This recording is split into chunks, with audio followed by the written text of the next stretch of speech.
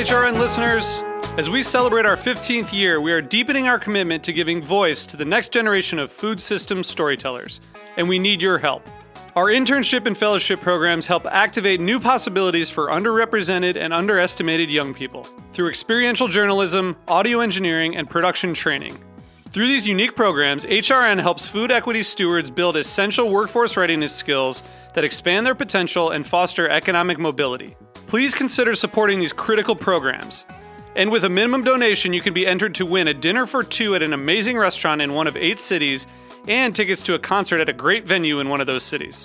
We have incredible partners across the country who have donated, as they also share our passion for helping to educate the next generation of food systems storytellers. Check out heritageradionetwork.org/15 to donate and enter to win today. That's heritageradionetwork.org/15 to donate and enter to win today. And make sure you donate before March 31st. Thank you.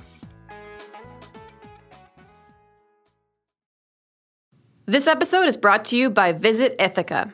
Ithaca, New York boasts an authentic craft beverage experience, tasty farm-to-table culinary adventures, and scenic outdoor recreation among 150 waterfalls. Plan your trip today with help from visitithaca.com.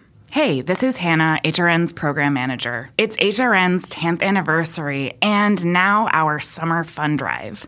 So show your support for independent, revolutionary, entertaining food radio by becoming a monthly recurring donor. HRN is powered by a passionate community of thoughtful eaters, and we need each and every one of you to show your support so that we can keep bringing you your favorite food podcasts. It takes a village, and every dollar donated, every listener tuning in is essential to our continued success. So set up a donation for $10 every month. You'll show us that you want to be a part of a bright future for HRN. And you'll get one of our brand new limited edition Pizza Pocket t-shirts. So snag your new favorite tea and show us some love, all for the price of about 2 fancy lattes each month. Go to heritageradionetwork.org/donate today. And thank you. Hello and welcome to Snacky Tunes. I'm one half your host, Greg Bresnitz. On today's episode, we have Picnic, the co-founders of the all-day Rosé and Rosé Movement Festival that features amazing music and rosé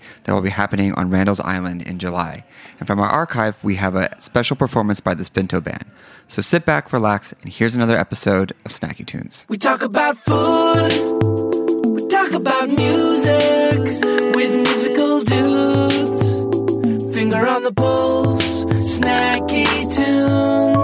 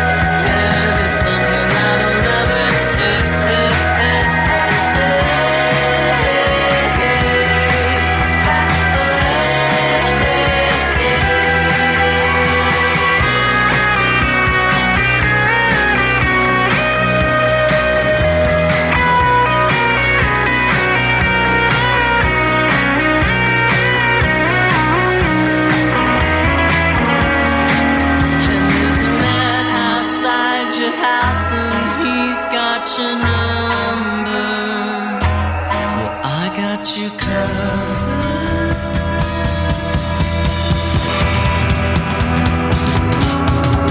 But it's something that I'll never take.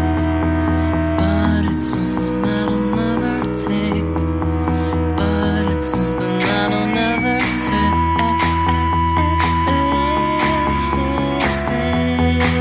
And it's something that I'll never take. When it's something that I'll never take. And it's something that I'll never take. And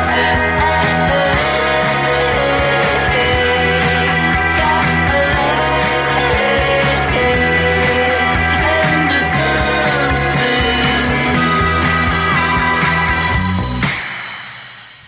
Hello and welcome to Snacky Tunes. I'm one half your host, Greg Bresnitz. That was just the Spinto Band, who will be playing from our archives later in the show. But sitting across from me on what is, I think, the first non-rainy day in what seems like forever. Finally, yeah. Derek Van Bakergen, Yep. the co-founder of Picnic. Welcome. Thank you. How are you? I'm great. How are you doing? Good. As you said, first, finally good weekend out there. You got your start in hospitality, and you came to New York in 2005. What were some of the restaurants that you were working in? Yeah, that's right. Came in 2005 from Europe. Studied hospitality management in the Netherlands, and started at the Intercontinental in Midtown New York, and then moved my way downtown to the Soho Grand and Tribeca Grand Hotel, and then came back up and worked for John George, actually, which was my last post in hospitality before, starting the entrepreneur route. There's always that debate about going to hospitality school, culinary school, versus just real-world experience. What did you take from studying school that you brought or that gave you felt maybe an advantage when you came here in 2005? No, that's actually a great question. For me personally, like the studies were great, but you learn everything on site. It's all about the experiences you make. That really defines what this industry is all about. The studies are great. It basically tells you, the main guidelines of what to expect once you get into into the industry. But once you get on site, you really get to see like how things work, and then the studies don't mean a lot actually until you experience it. So. It's like, this is how you deal with an irate guest versus someone screaming in your face. It's probably different read than in actuality. Exactly. What did you take from those years that kind of began? Because eventually you moved into music and managing and DJing. So what did you take from your hospitality years that you felt set you up for your music path? I just met a lot of people. I think the great thing in New York is that you meet, so many different kind of personalities. And that kind of set me on my own path. Once you got to meet people in such different industries and all of that, then eventually, I decided to move out of the hospitality sector and get into the music business, which was something completely different than what I had studied for and what I had done. So it was kind of a good balance to have it all there. So. How did you find your path in music, the music that you fell into and the place? And you also managed and you DJed as well. So what was the... Not me personally. Oh, you didn't? Oh, you just managed? No, just managing. So that is hospitality. I would say that you probably... it's a very small clientele as opposed to a faceless name. Who did you work with and who did you start managing? It was pure passion. I always loved everything about the music business. And I had a cousin who is also from the Netherlands, who was into the DJing at a very young age. And so he came to visit me here in New York for a vacation. And basically we got him his first gig back then when Pasha was still, the happening. And so he had an opportunity to close out for a big name DJ. And so from there on, I was like, wow, this is kind of cool. And so him and I just started to brainstorm together. And the next thing you know is we got him to market. We got him signed to a really big label here in New York. And, we toured the whole world basically. So, yeah, it was a lot of fun. How are the green rooms? Oh, it was good. Any special requests? I've seen it all. Okay. Yeah. But you never lost your love for hospitality and F&B No. because you stayed in the wine sector as well. We did. And actually my partner and I, we started a Rosé brand called Rosé s'il vous plaît. And so we did a little bit of a disruptive approach to the rosé business. So we came up with a rosé cocktail. And so the first flavor we launched, it's a rosé mimosa. And we came to market in 2017, and so far it's been great. We got picked up by one of the largest distributors here in New York, Southern Wine and Spirits, and we're mapping out the next 2-3 years and see how that will go. So. And your partner is not here, Pierrick, yeah. Is not here, but he is at the forefront of the overtaking, infestation, the overrunning of rosé in the States and in New York.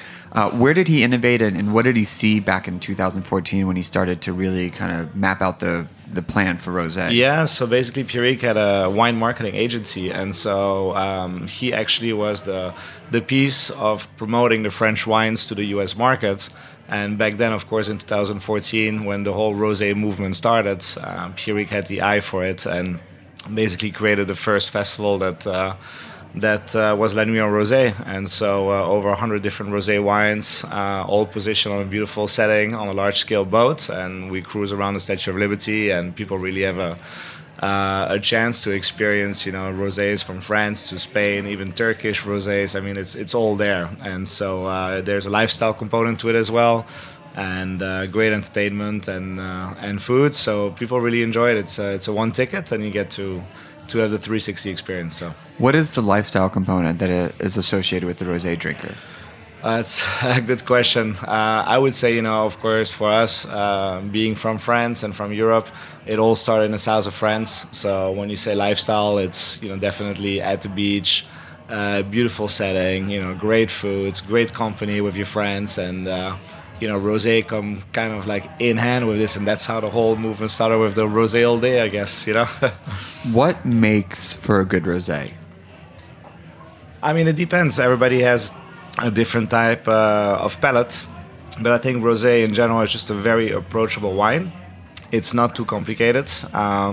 There's really not a lot of thought that goes into it when you drink it, and that's why I think it's become so popular, because a lot of people get nervous when they go into wine stores and they don't know what to choose from. They see all these like bottles everywhere, and they get like a little uncomfortable. And I think with rosé, it's just such a positive energy all around it that people really like to drink it during the day with their friends on a nice setting, and yeah. Why is it so Instagrammable? I don't know. It's just it took off, I don't know. It's a hard thing to explain, but I think it's what you just said about the whole lifestyle component. And people usually, drink it with friends, and then, of course, it gets automatically shared on the social media platforms, and yeah, so. Is there a fear of a rosé shortage this summer? I know that was like a fake headline. Yeah. That was like 2 years ago. They're like rosé shortage. Yeah, I think it was like the New York Post picked up on it, and it was more of a PR stunt, I think. But there's definitely no shortage of rosé. There's actually too much rosé out there. And you see a lot of brands that are going to disappear as well, because the competition is fierce. And so there used to be, like 1 or 2 big drivers in this business, and now there's, over 100 of brands in each store you go to. So, only the big ones really survive. And for the small brands like us, it's tough, because, you need a lot of capital to compete against the giants. And yeah. So for La Nuit and Rosé was the first one. Yeah. Where did Picnic come from? So that was basically after we had done La Nuit en Rosé for 3 years. We realized that there was so much more to do than just La Nuit en Rosé, and so we wanted to get away a bit from the whole tasting environment. And so Picnic was really created for the occasion of drinking rosé and adding more to it than just food and wine. And so the whole music element came to play, where we created a nice little lineup. And some cool artists from all over the place came, and so we were able to gather 6,000 people on our first picnic 3 years ago, which was really impressive for us as well. And from there on, the whole festival just kept growing, and so it's been 3 years now, going into our 4th year, and we're super excited. So who was on the first lineup? Oh, there was local bands and local DJs. We had a band from Australia, Miami Horror was there. We had a DJ from Germany, Clapton, which back then, he was still not really known, and now of course he blew up, and it's one of the top guys out there. and a lot of local artists, guys from Holland and Germany that DJ at all our festivals. So it was a good, solid little lineup we put together. I know that you sit on the music programming side of it. What music pairs well with an all-day rosé festival? I think diversifying it. We are trying not to go for just one theme of music. We're trying to really come up with a nice, programming from, like slow tunes to a bit more, elevated, towards the end of the day, as people are definitely, getting into the party vibes. But we really try to come up with a mixture of things, and not just go for one type of music. So this year we're actually introducing 2 stages for the first time, and so main stage will really focus about bands, and then the side stage will really focus about DJs and try to create an experience there. So. As you've grown along this time, it's obviously riding the rosé wave. Yeah.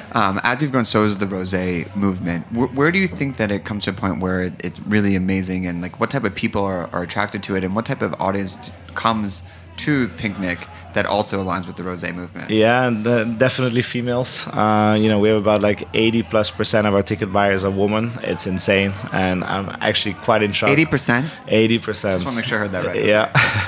And I'm actually surprised that the guys have not picked up on it yet. It's just... Or other women. Or other women, yeah. It is Pride Month. And so to come back to your question, I think with the whole rosé movement, of course, it's going to reach its peak. And so what we are doing right now actually is we are putting a lot of focus also on the spirits. And so you'll see like major companies out there, they're already getting into the whole flavored vodkas, and it's all rosé flavored gins and tequilas. And so, we're introducing some cool brands this year that are definitely riding that pink movement. And so we created, a bunch of cocktails with them that we're really excited to showcase this year. We're going to take a quick musical break, Yep. play a song from our archives, and we'll be back here on Heritage Radio Network.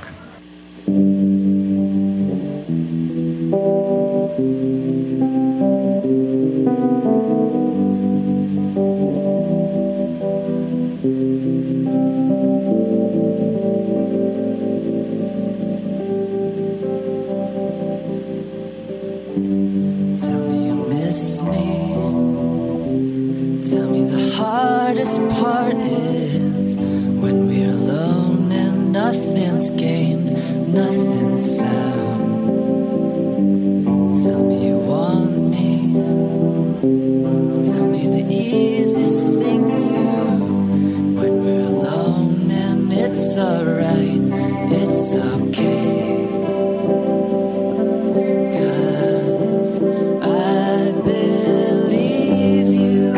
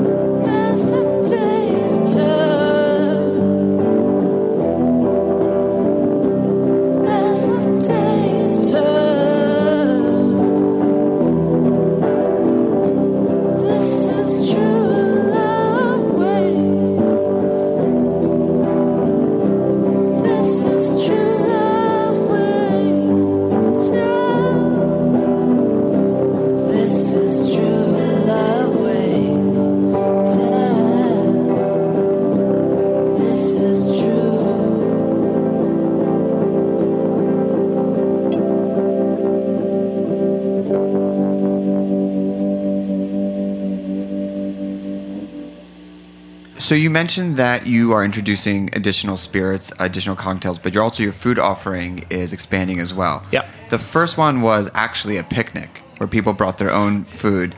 How did that work, and where was the evolution to do a more expanded food offering? Yeah, so people had the option to bring either their food, or we also had a partnership with chef Chris Santos from Vandal and Stand Social, who had his 3 restaurants positioned on site.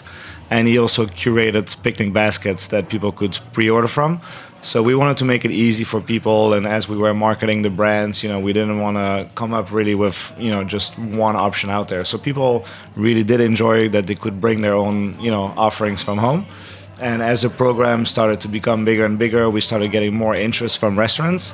And that's when we decided to make the move to really create something big. And so this year we teamed up with Thrillist, which is our media partner on the food garden front. And so we have 24 restaurants on site this year that will be showcasing 3-4 of their main dishes they are known from. So there will be a lot to choose from. I mean, Roberta's is one of them. Roberta's is one of them. Very excited to have them. Yeah. What type of food needs to pair well with rosé? It's really like a personal thing, I think. We try to diversify there as well, so there's offerings for everyone. But I think light food definitely works well on a hot summer day. So we have salads to like grilled foods. Everything like in a picnic setting works really well. With rosé. So. Let's talk music. Yeah. Mark Ronson, Chromeo, 2 of our favorites. Yeah. I think I've seen Chromeo about 1 million times. Mark Ronson, new record. How do they play into the overall setting, and how are you able to land on those 2 as your headlining artists? Yeah, so I think both guys speak really well to our demographics. Obviously, Chromeo being New Yorkers, they are very much respected over the years for all the great shows they have done, so we're very excited to have them for the first time at the festival. And Mark Ronson, there's obviously so much to say about all his achievements in the music business, and so same thing there. We're very excited to host him for the first time. And his album just came out, Late Night Feelings, which I don't know if you ever had a chance to. We have. Yeah, so that was really fantastic, and so he will be bringing 2 or 3 live guests with him during the show that will be revealed very soon. So we couldn't be more excited about it. That's incredible. Yeah. And then to round out the music, you have the Frenchies. And a number of other people in there. Talk about the rest of the lineup. Yeah, so we actually have like a couple of local guys, like I said before, Germans and Dutch, that created this nice little concept called Kinder Circus. So they'll be, headlining the B stage on Friday. And so it's more of an underground vibe, with some disco and some funk to it. And then on Saturday, we have a bunch of French guys that are residents in Vegas and in Paris that will be more going for an open format approach. And so, they put a nice little, team together. So we'll be able to, showcase different styles of music, so people really have a chance to experience, different styles. So style is another element of this, and everyone is it required or encouraged to wear all pink or all white? Well, it started with the whole, pink and white movement, and so people now get creative. We definitely don't make it mandatory, but it is highly recommended because it's kind of cool when you have 10,000 people, on the field and everybody is following the dress code. It's kind of what makes the vibes of the festival so special, because everybody is respecting, the colors that we try to put forward at the festival. So once you see a gigantic sea of pink and white, it's quite special, especially from an aerial standpoint. So, do you have your outfit yet? Not yet. No, we'll see. Are you nervous about it? No, not at all. Comes together. Yeah. And you also moved the festival this year. It started at Governor's Island, and now you moved to Randall's. What was the decision, and how will it change the dynamic? So we were 3 years on Governor's Island, had a fantastic experience there. And as the festival, got bigger and bigger, of course, we were limited as far as what we could do on Governor's Island. And not having access with bridge and roads can make it really tough from a logistical standpoint. And so an opportunity came at Randall's Island that, big festival panorama didn't come back, to our big surprise this year. So, of course, we jumped on the opportunity. And as we're, trying to grow this thing, Randall's Island came with a natural first choice, because it's really the only place in New York that will allow you to have, a large crowd. So, we're there to stay, and we're very excited about the first year there. Let's talk about the rosé. What are you serving? How do you make the selection? Because for your earlier, you had 100 tasting. It's a much more narrow approach to it. Correct. How do you select this? Who gets to serve? What are you going for? How are you presenting options? What's the thoughts? Yeah, so we are serving Chateau d'Esclans again this year, which is like our number one sponsor since the very first day we started La Nuit en Rosé. And so they have a really nice portfolio. So, of course, Whispering Angel, that everybody knows. And they have also Les Clans. They started a new brand called The Palm, which will be our Rosé. That will be the brand that we will use to do that. And so they take the exclusivity on the category. As you said, Picnic, it's a very different setting than La Nuit en Rosé, where we are not trying to showcase too many different brands. It's really about the occasion. And so, we're excited to team up again with them and have them on site again. So that's on the rosé, and then of course spirits. We'll be serving tequila, vodka, and gin this year, and we came up with some really creative cocktails there. So I'm very excited to have that as a new perk this year. When you're creating cocktails that have rosé as a main ingredient, how do you strike that balance? So actually, rosé is not the main ingredient of those cocktails, but it's in the rosé movement. So expect pink cocktails. So anything from spritz to any other cool summer cocktails that will be a good fit. Amazing. Well, Derek, thank you so much for coming on the show. Where can people get tickets? Where can they get VIP passes, pool experience, etc.? Where can they go? All through our site, picnic.com. So it's all listed there. And for those who know, it's PINK. Correct. Just so you can hear it. Well, thank you for coming on. We're going to take a quick break. We have a song from our archives, and they'll be here back in studio with the Pinto Band from an earlier Snacky Tunes episode here on Heritage Radio Network.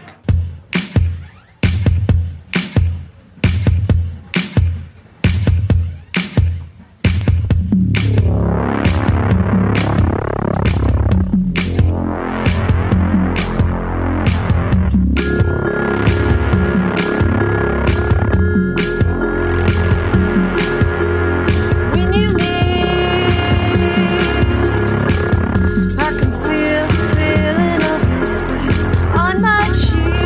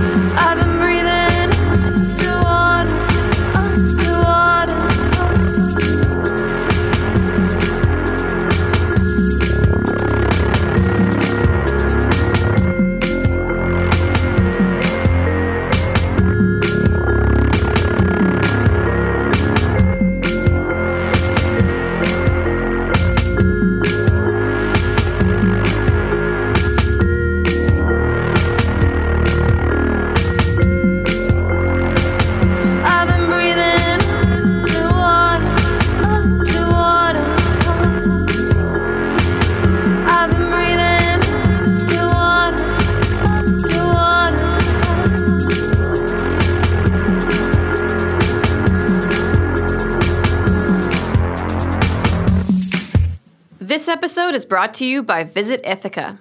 Located in New York's Finger Lakes region, Ithaca boasts an authentic craft beverage experience, tasty farm-to-table culinary adventures, and scenic outdoor recreation. As the saying goes, Ithaca is gorgeous. The city is home to 150 waterfalls and gorges sprinkled through its downtown and sloping hillsides. State parks and acres of natural lands offer outdoor recreation for every level of enthusiast. Come stroll among the cool ravines, scenic hiking trails, and natural vistas. Ithaca is home to Ivy League Cornell University and Ithaca College, resulting in an influx of new cultures, new tastes, and new energy every year. There's so much to explore, from art galleries and museums to unique attractions like the Cornell Lab of Ornithology. Ithaca sits at the heart of a blossoming heritage and craft cider industry. Some of these delicious ciders can be bought in market, but many of the most unique varieties can only be experienced with a visit to Ithaca and this great cider region. Go to visitithaca.com to get inspired and plan your trip today. Are you enjoying this podcast? Heritage Radio Network has plenty more. Hi, my name is Sam Ben-Ruby, and I'm the host of The Grape Nation on Heritage Radio Network. With this show, we bring wine to the people.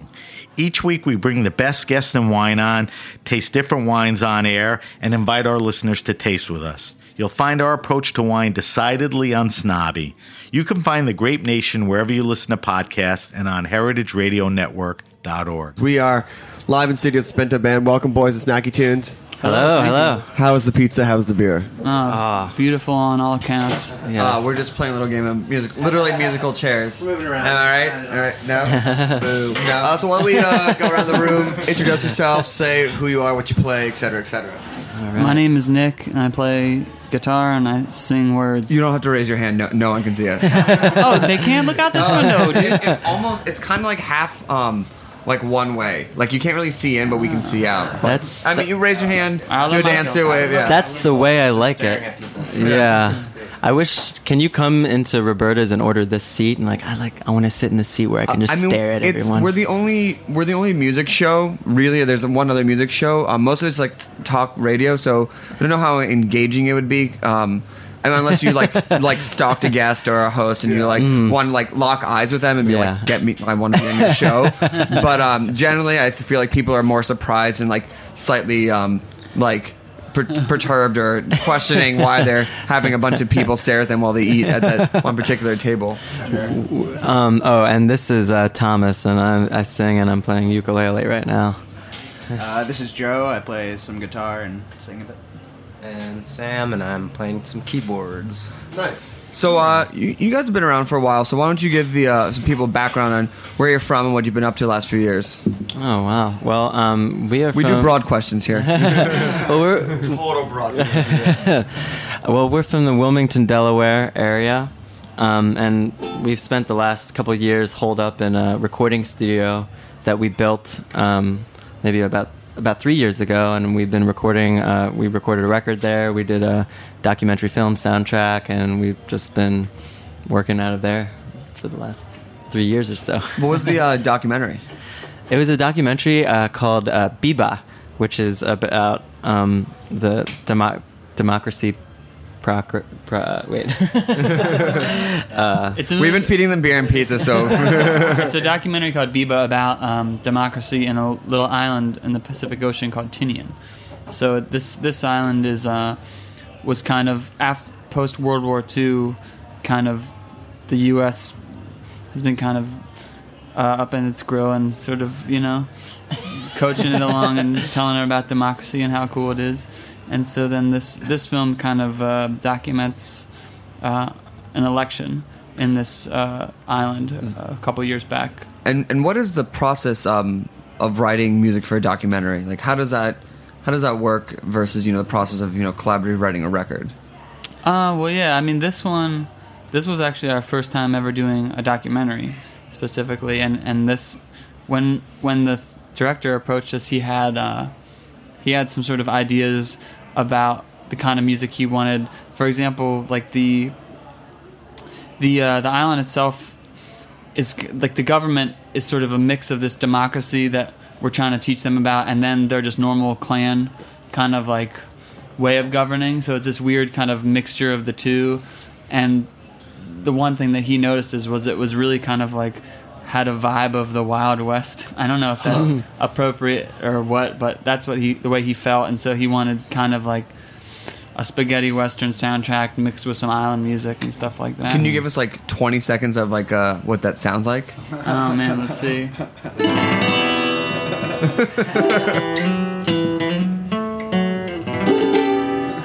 Yeah. Okay.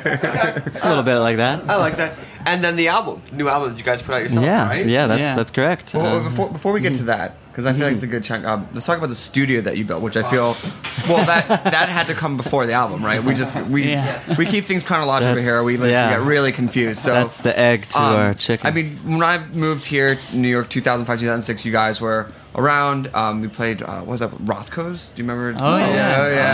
I saw you guys play there. Yes. Yeah. Right? Wow. That's bringing it back. Yeah. Right so I there. saw you guys play there. Wow. Yeah. Fred Armisen introduced us at that show, I really? believe. He just opened up for That Dog, who I saw this week. What do you mean he opened up? Like He did 20 minutes. Wow. It was sort of funny. You know. That's his style. Yeah. So you guys. So what made you decide to build a recording studio and go that route, or how did that come about? Well, we were just seeking a location that we could all. It had been a dream of ours from very long ago when we were little kids, and for whatever reason we just ended up recording the previous 2 records in recording studios, booking time, like, okay, here we have a month to do this, blah blah blah, get out the songs, and we just wanted to approach the record with a more relaxed time frame, and we found this amazing space that used to be a garden center greenhouse, chicken coop, Nice. in a very pastoral section of Delaware. Any soundproofing issues? Only thing, there was this pizza place attached to it that was really noisy. It was great. All right, let's get a song. Wait, who's singing so you can get the mics? This will be Nick singing on this number here. So, yeah, I don't know how we want to do this. Spinto Band live on Snacky Tunes. Yes, indeed. Snacking it up. 1, 2, 3, 2, 3.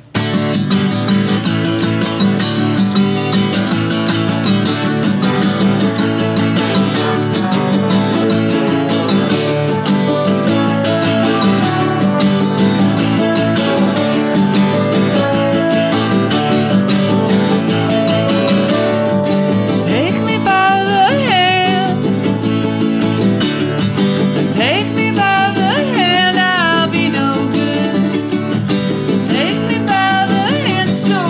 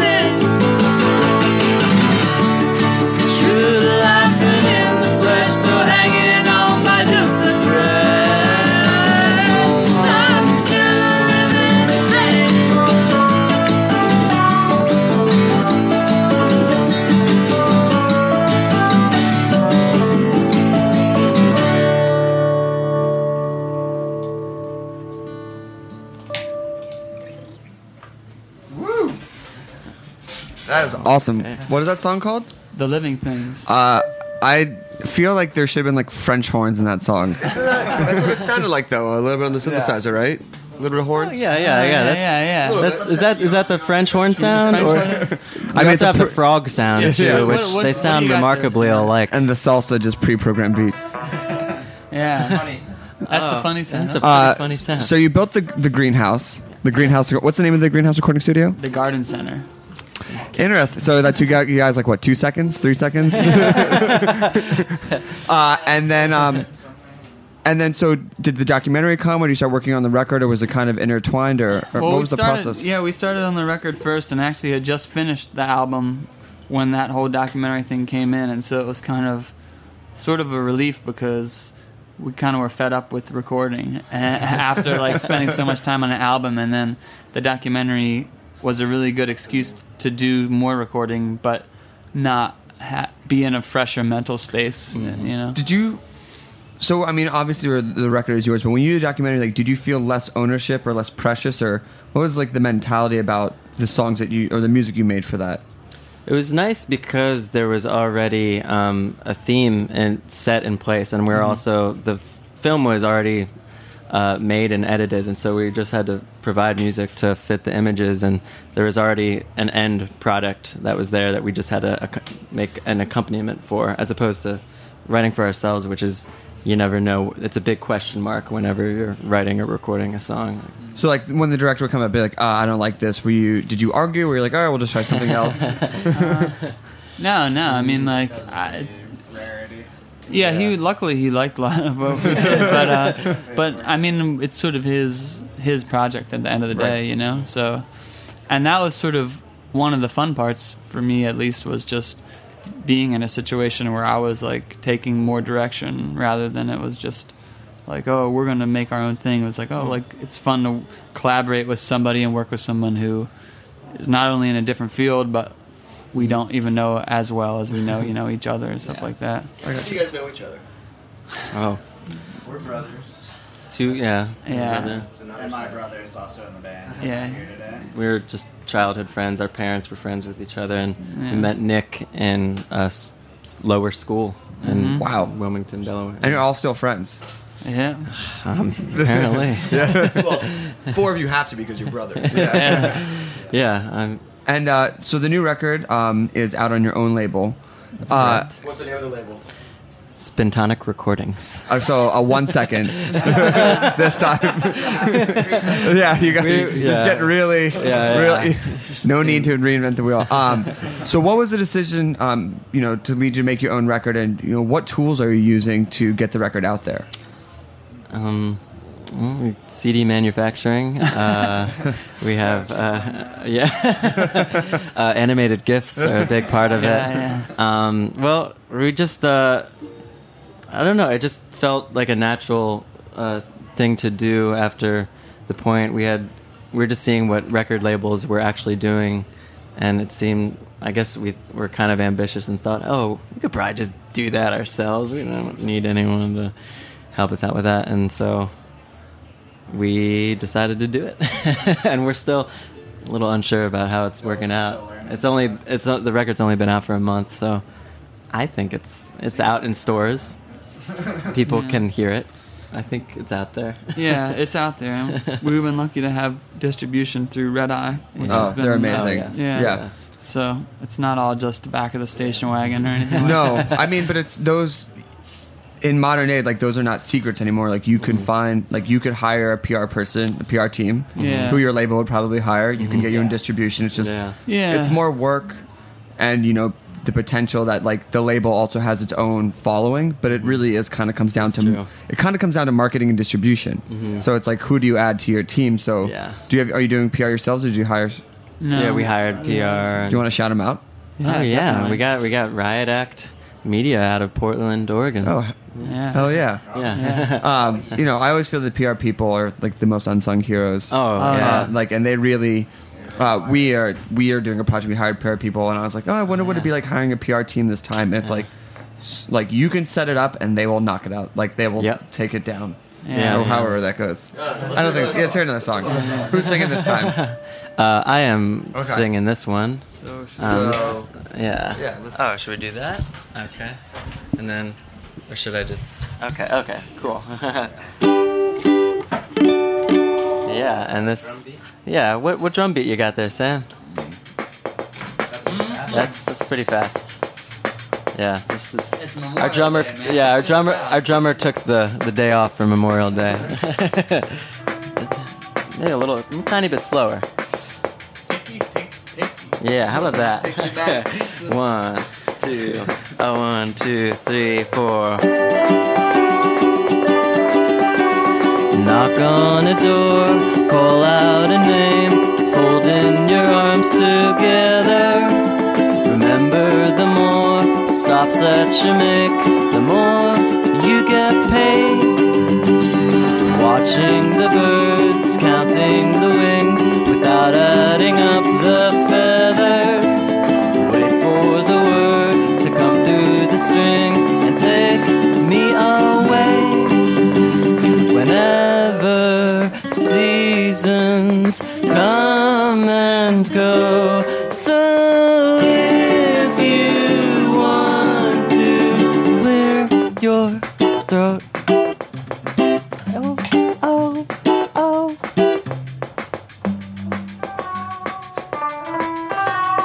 breaking the news after today, after the legs get broken. Remember, the more backing away from this burning lake.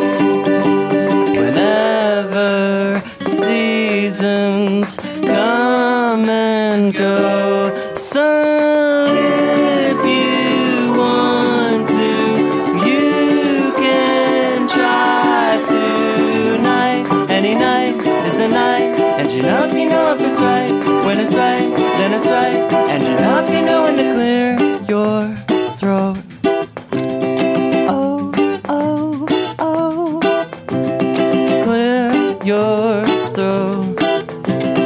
Oh, oh, oh.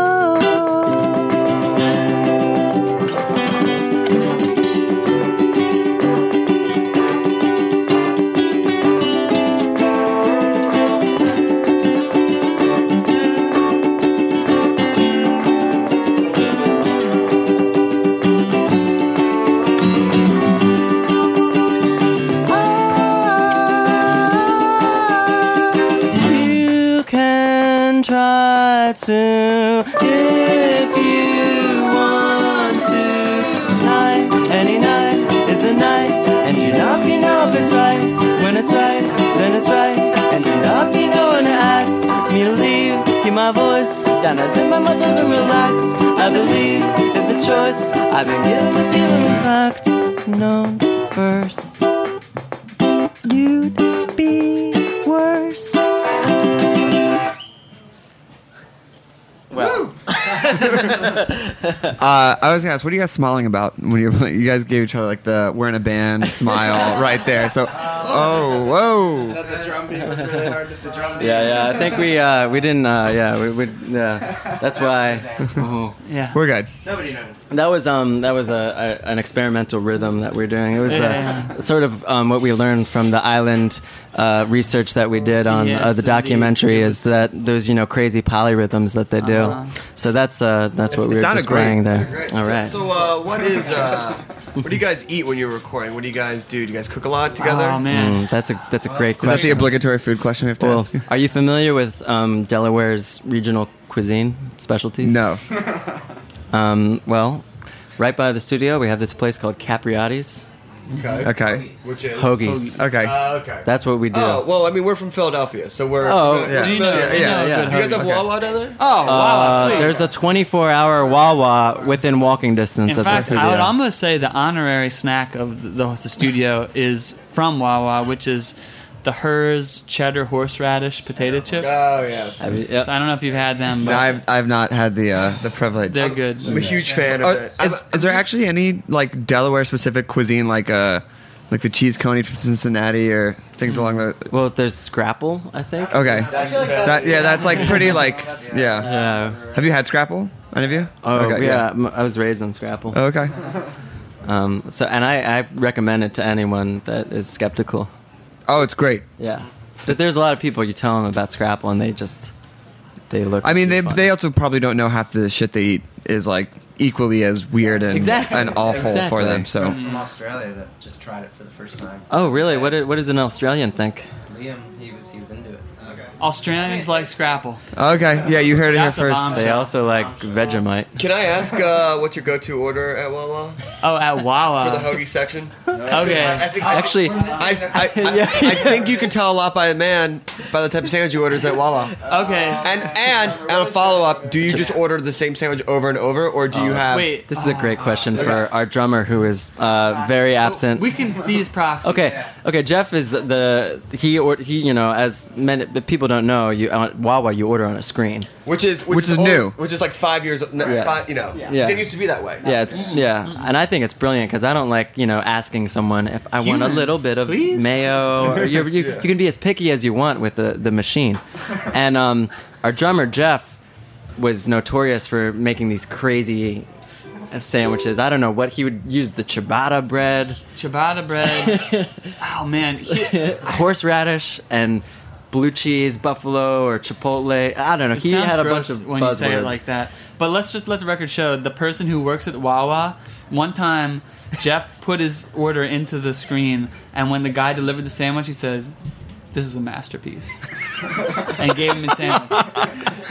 That's true. And since recently, in the last month, Wawa has actually changed their touchscreen computer system for the worse. for the worse. And Jeff has a lot of complaints. Wait, what happened?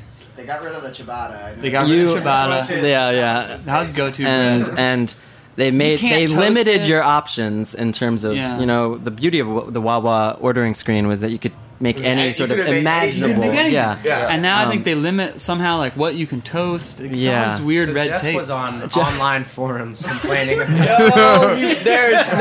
Yeah, you can go on the internet and go to the Wawa forum. I'm so sad that And he actually filed a complaint with his local Wawa affiliate, and he apparently the two of them had a good discussion, and the Wawa employee agreed with him that the new ordering system wasn't as good as the previous one.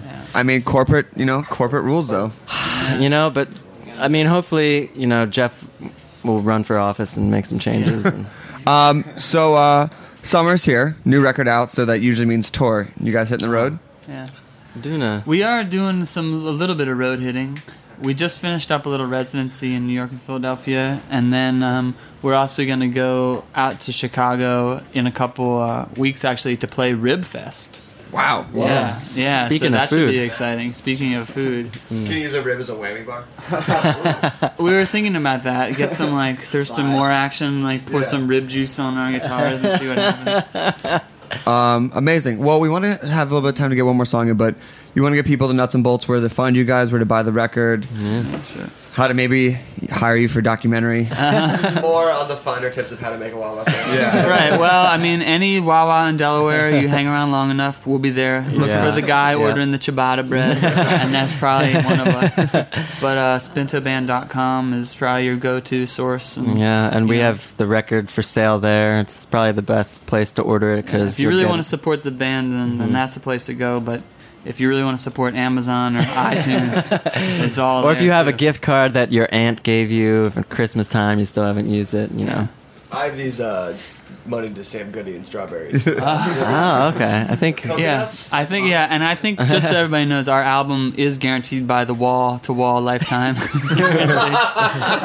In case. My favorite thing would be when I beat the wall and I'd see people just bring in the cellophane from a CD and be like, I have the sticker, can I get the CD? And they have to explain to them, it's like, no, you cannot get a new CD without having the old CD with return. It's great. I forgot about the wall.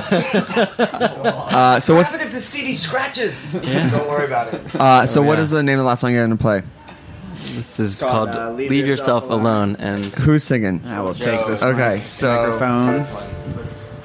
Thank you for listening. I will be gone next week.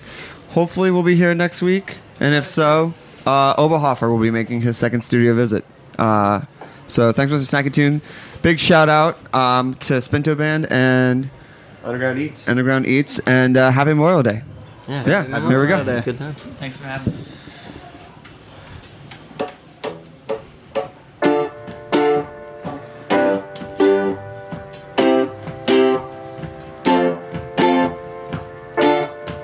You should understand there's nothing to talk about. You and I may just disagree. You and I can't relate. What do you mean? You could hardly get to your feet. You won't leave yourself alone. How could you turn this down when it's something you needed? You left off on the telephone that you had been meaning to dial. Deny terrible you hurt yourself to the bone.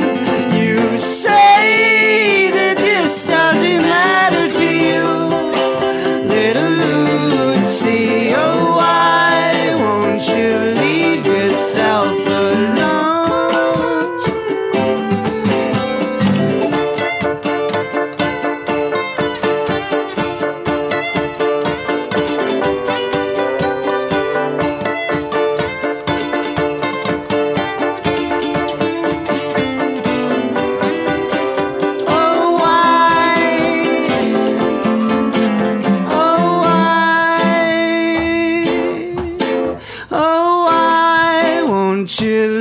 Yourself alone.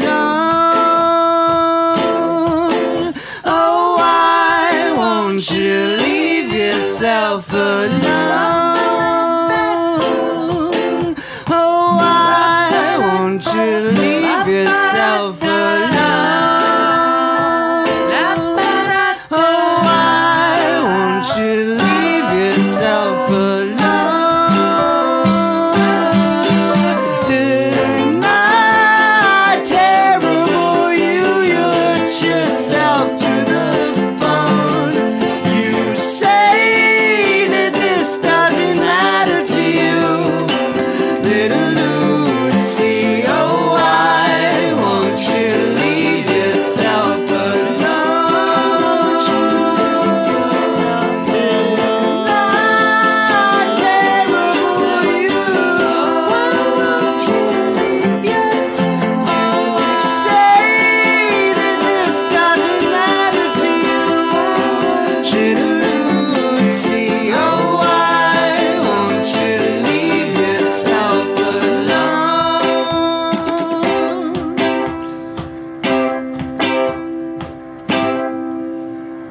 We talk about food, we talk about music with musical dudes.